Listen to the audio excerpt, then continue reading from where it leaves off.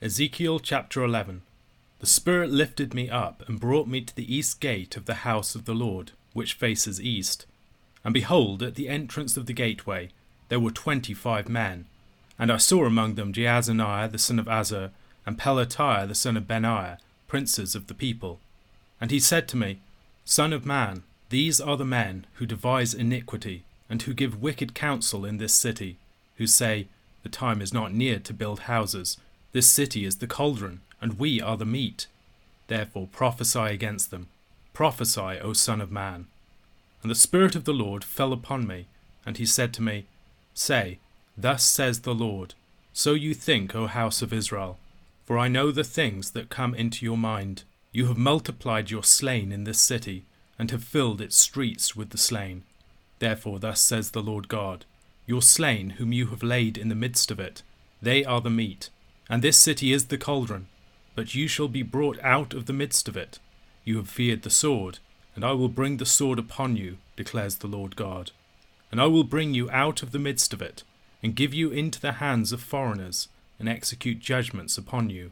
You shall fall by the sword. I will judge you at the border of Israel, and you shall know that I am the Lord. This city shall not be your cauldron, nor shall you be the meat in the midst of it. I will judge you at the border of Israel, and you shall know that I am the Lord. For you have not walked in my statutes, nor obeyed my rules, but have acted according to the rules of the nations that are around you. And it came to pass, while I was prophesying, that Pelatiah the son of Benaiah died. Then I fell down on my face, and cried out with a loud voice, and said, Our Lord God, will you make a full end of the remnant of Israel? And the word of the Lord came to me, Son of man, your brothers, even your brothers, your kinsmen, the whole house of Israel, all of them, are those of whom the inhabitants of Jerusalem have said, Go far from the Lord, to us this land is given for a possession. Therefore say, Thus says the Lord God, Though I removed them far off among the nations, and though I scattered them among the countries, yet I have been a sanctuary to them for a while in the countries where they have gone. Therefore say, Thus says the Lord God, I will gather you from the peoples, and assemble you out of the countries where you have been scattered, and I will give you the land of Israel. And when they come there, they will remove from it all its detestable things, and all its abominations. And I will give them one heart, and a new spirit I will put within them. I will remove the heart of stone from their flesh, and give them a heart of flesh, that they may walk in my statutes, and keep my rules and obey them. And they shall be my people, and I will be their God.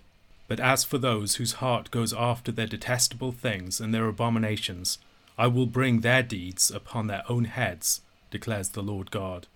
Then the cherubim lifted up their wings, with the wheels beside them, and the glory of the God of Israel was over them.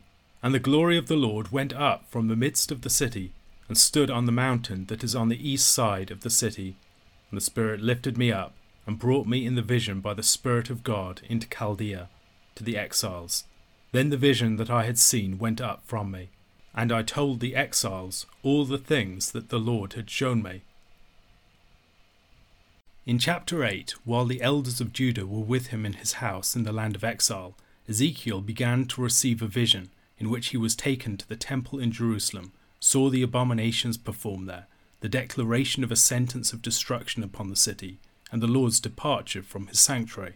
This vision concludes in chapter 11. While this chapter represents a new phase of the vision, it connects with that which preceded it in several ways. In verse 19 of the preceding chapter, the throne chariot stood at the east gate of the temple. In the first verse of this chapter, Ezekiel is lifted up to the throne chariot there. The 25 men at the gate recall chapter 8, verse 16. And he brought me into the inner court of the house of the Lord, and behold, at the entrance of the temple of the Lord, between the porch and the altar, were about 25 men, with their backs to the temple of the Lord, and their faces toward the east, worshipping the sun toward the east.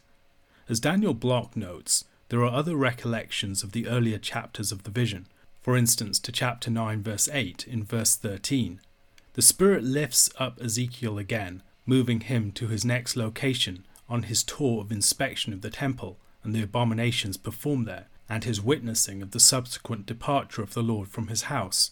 2 of the 25 men are mentioned, Jaazaniah the son of Azar, a man who should not be mistaken with Jaazaniah the son of Shaphan, who was earlier mentioned among the 70 men performing idolatry in the closed chamber, and Pelatiah the son of Benaiah. The 25 appear to be elders. Peter Leithart has suggested that they are the heads of the priestly houses, and therefore counsellors of the rulers of the city. The Lord accuses them as wicked counsellors, committed to iniquity. The meaning of their words in verse 3 is challenging to determine, as their statement is open to several different interpretations.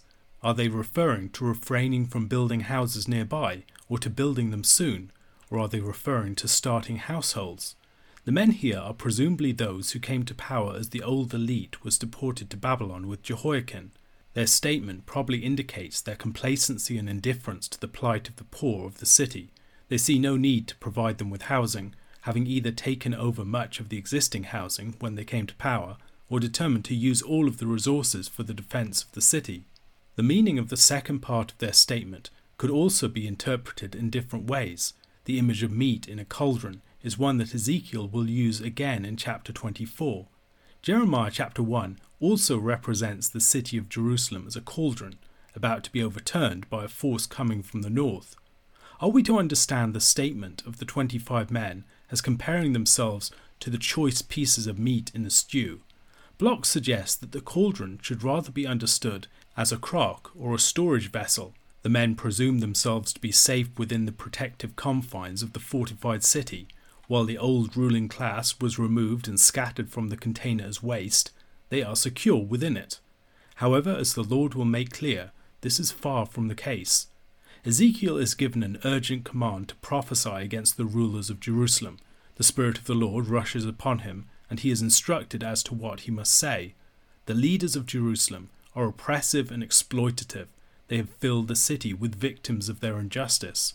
Their presumption will be proven ill-founded.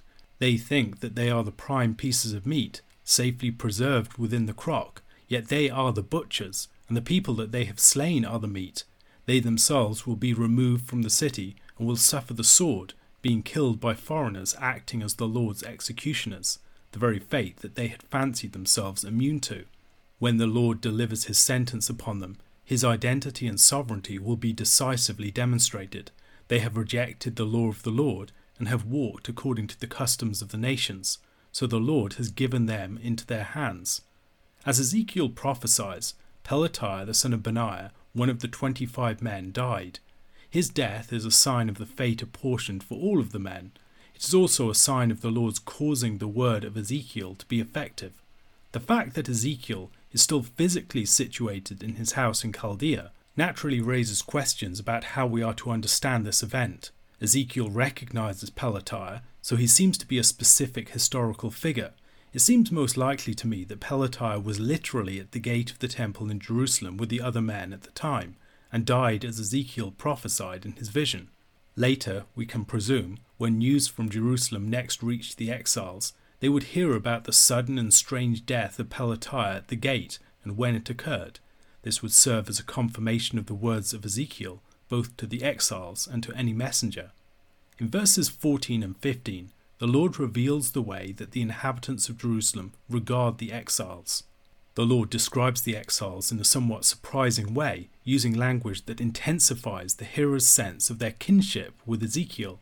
Even though Ezekiel was warned in the opening vision of the book that he should expect their strong resistance, they remain his people.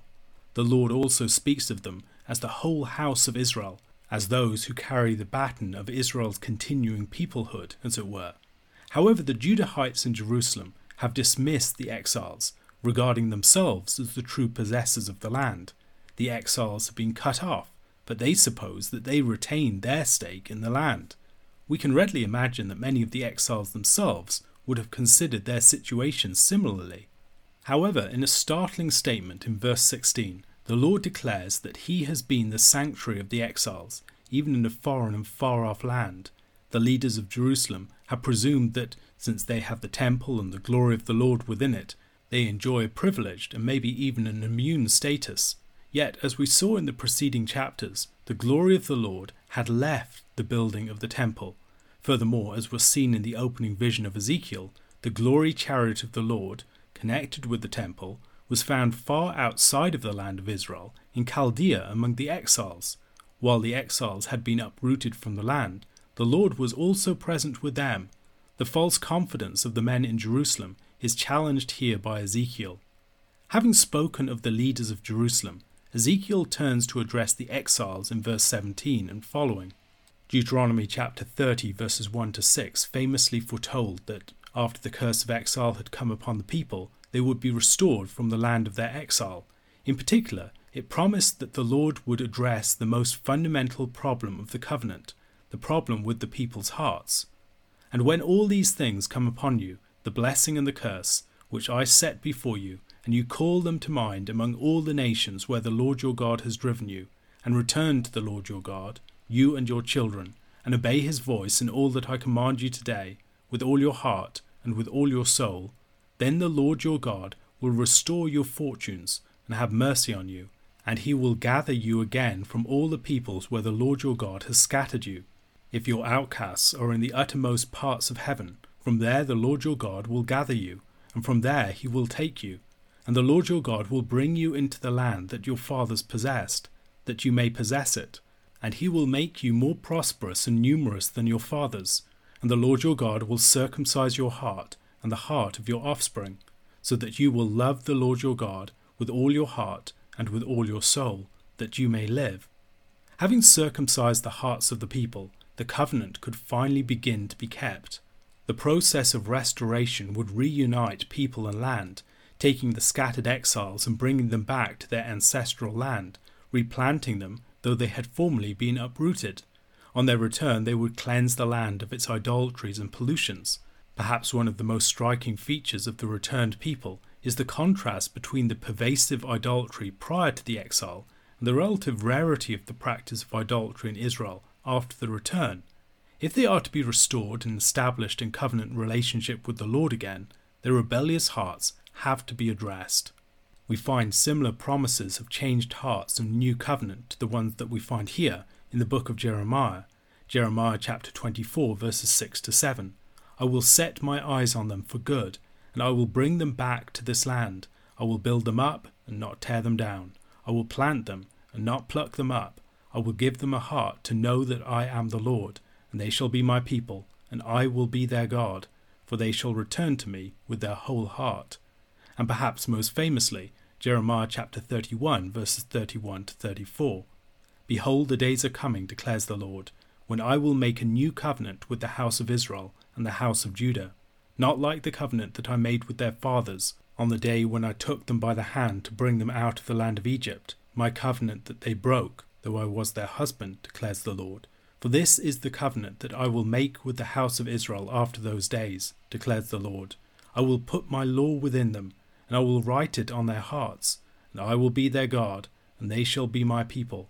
And no longer shall each one teach his neighbour, and each his brother, saying, Know the Lord, for they shall all know me, from the least of them to the greatest, declares the Lord. For I will forgive their iniquity, and I will remember their sin no more. Here the Lord speaks of the removal of their heart of stone, and replacing it with a heart of flesh. James Jordan has speculated that, in addition to the stubbornness, rebellion, and hard-heartedness of the people referred to by it, the heart of stone might also refer to the tablets of the law, which were in the symbolic heart of the people in the Holy of Holies.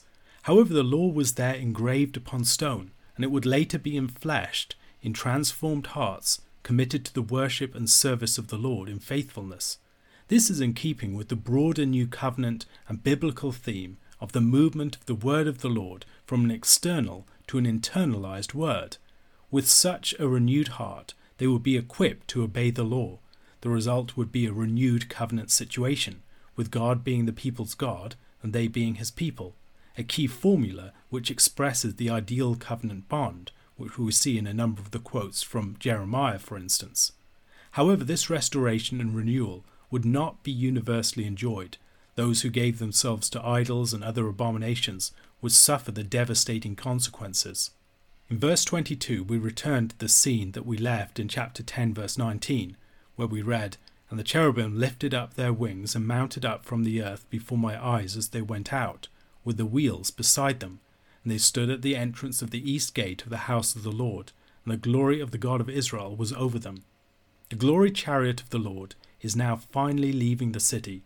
It rises up from the middle of the city in the temple complex and goes to the Mount of Olives.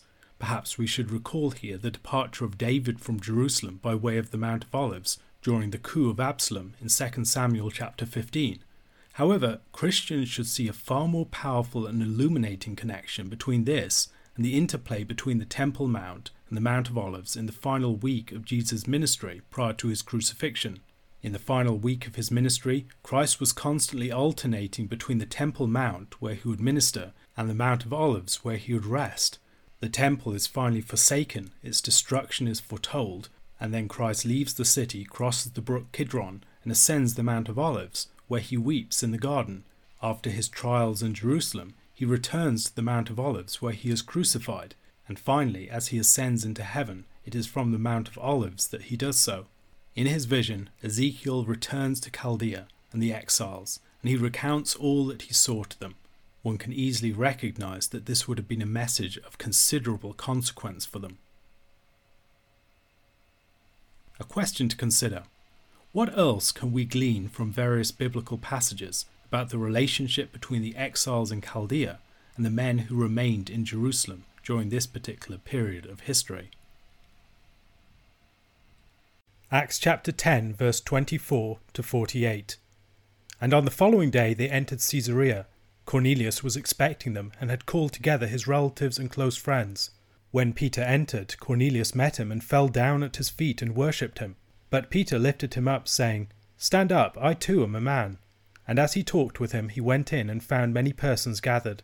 And he said to them, "You yourselves know how unlawful it is for a Jew to associate with or to visit anyone of another nation.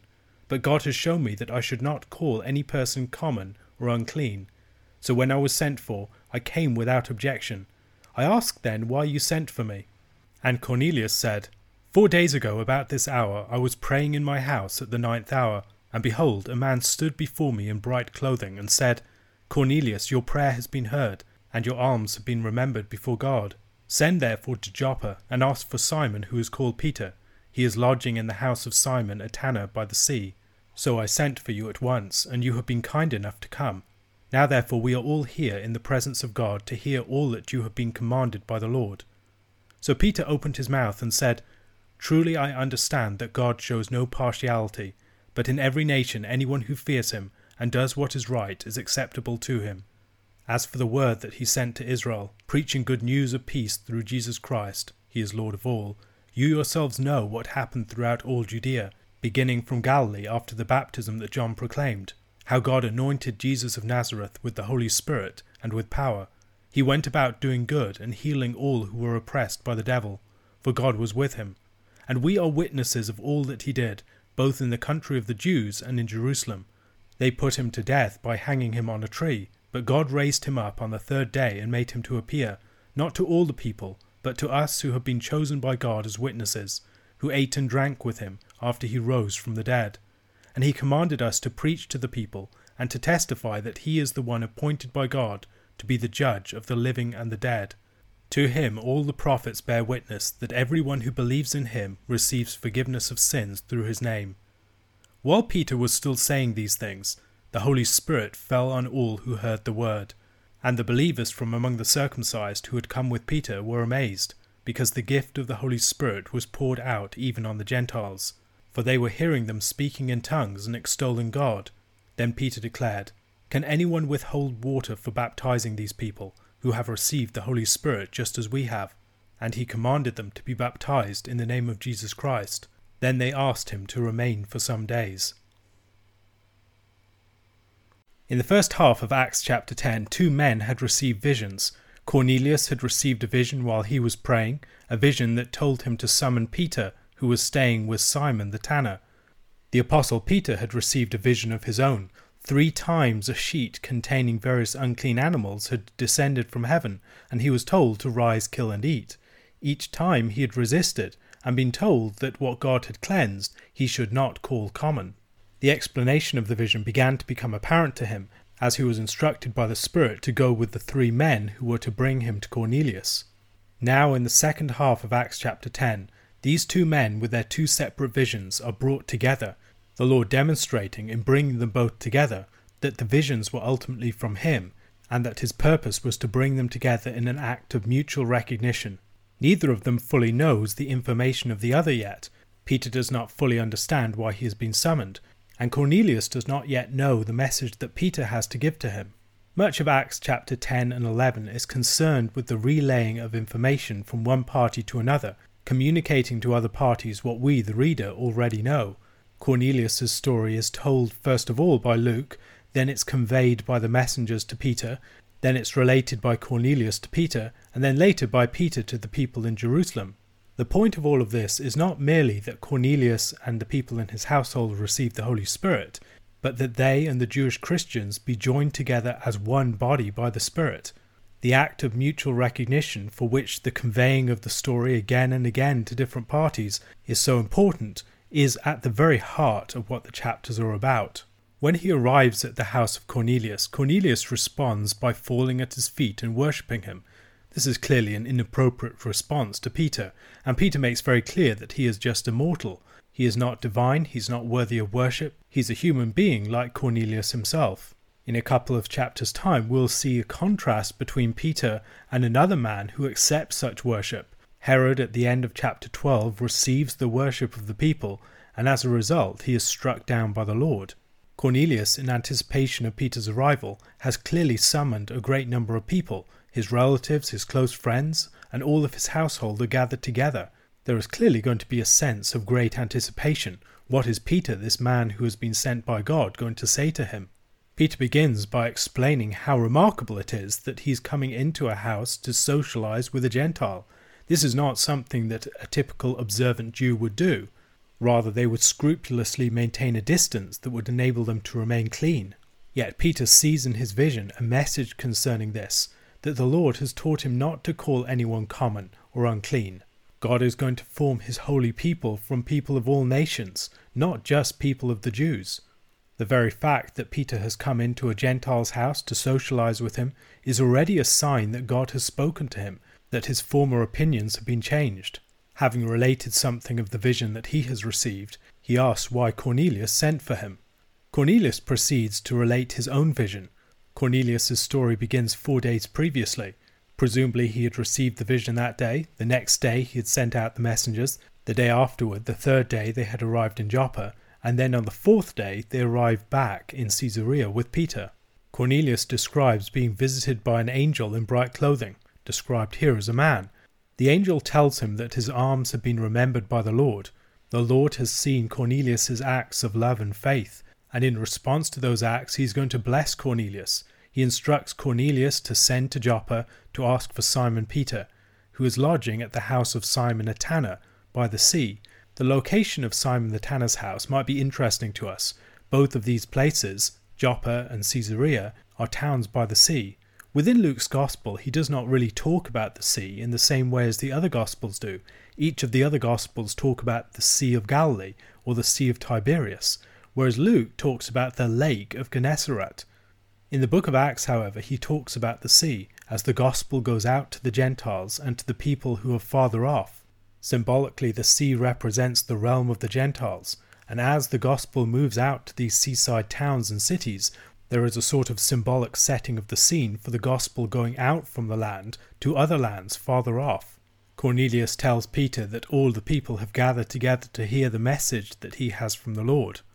And Peter goes on to relate the Gospel account. He begins by talking about the lesson that he has just been learning. God shows no partiality, but in every nation anyone who fears him and does what is right is acceptable to him. The message of the kingdom is not just for Jews, it's for Gentiles also. While God might formerly have focused his work and his message upon the people of Israel, this was always towards the end that one day it would spread out to the entire world. Peter, as he goes on to relate the gospel message, does not at all disguise the fact that it is centered upon the Jewish people in their land. He talks about what has happened in Judea, in Galilee, talks about Jesus of Nazareth, and of the country of the Jews in Jerusalem. While the word of Christ can be delivered to people of other nations, Jesus never ceases to be the King of the Jews. Peter's message begins with God. Jesus is the word that he sent to Israel. God declares his good news of peace through Jesus Christ. who is the Lord of all. The testimony of the apostles began with the ministry of John the Baptist and moved on to the resurrection of Christ.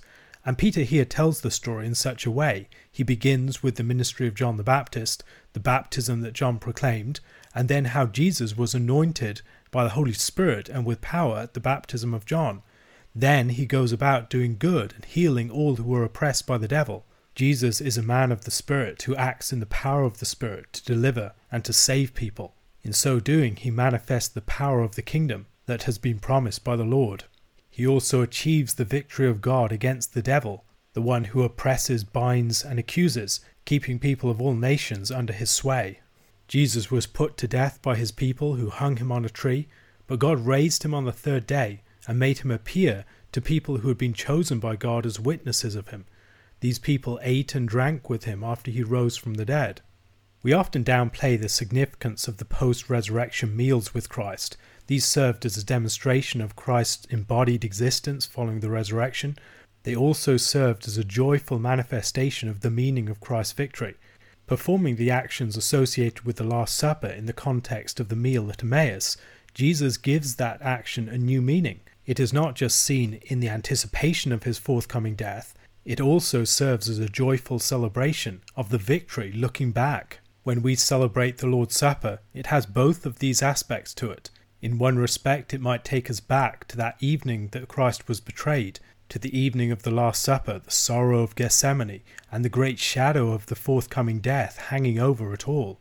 However, it should also take us back to the joy of the post-resurrection feasts, to Christ eating with the two travellers at Emmaus, or to Christ eating with his disciples on the shores of the Sea of Tiberias.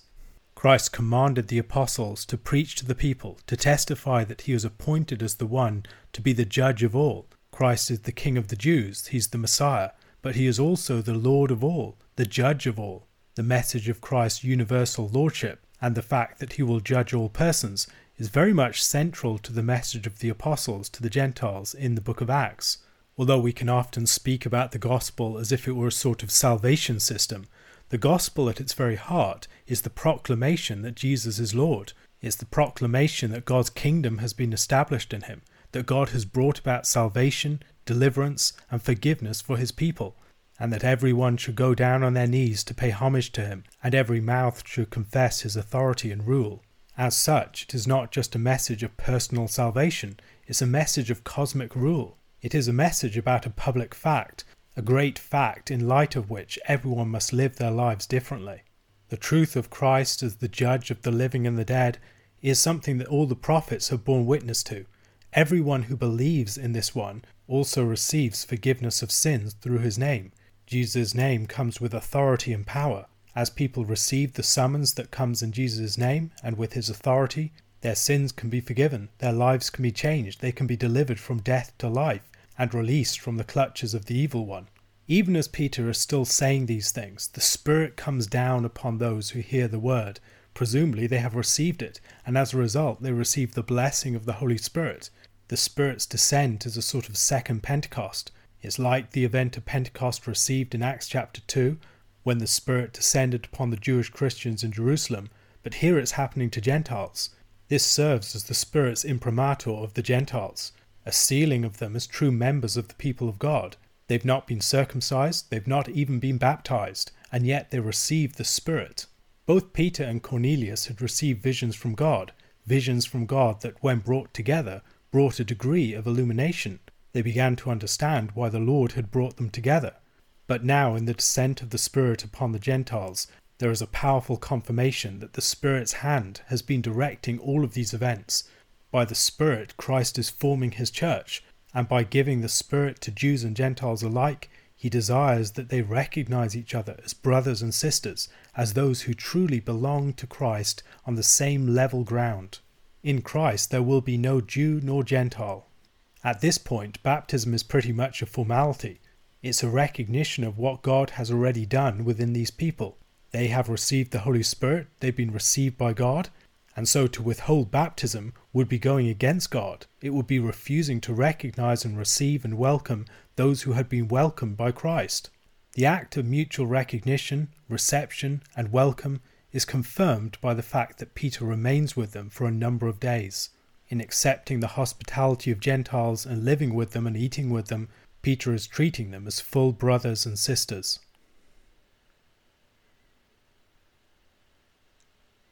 A question to consider. What lessons might we learn for our presentation of the gospel to people from Peter's condensed gospel message within this passage?